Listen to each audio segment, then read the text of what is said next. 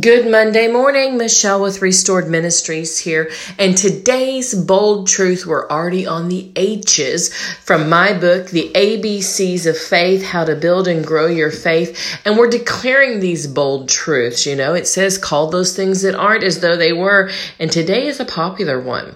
It's whenever I start to feel a little sick or a little pain, something's not right. It's Isaiah 53:5. And it says, by his stripes we are healed.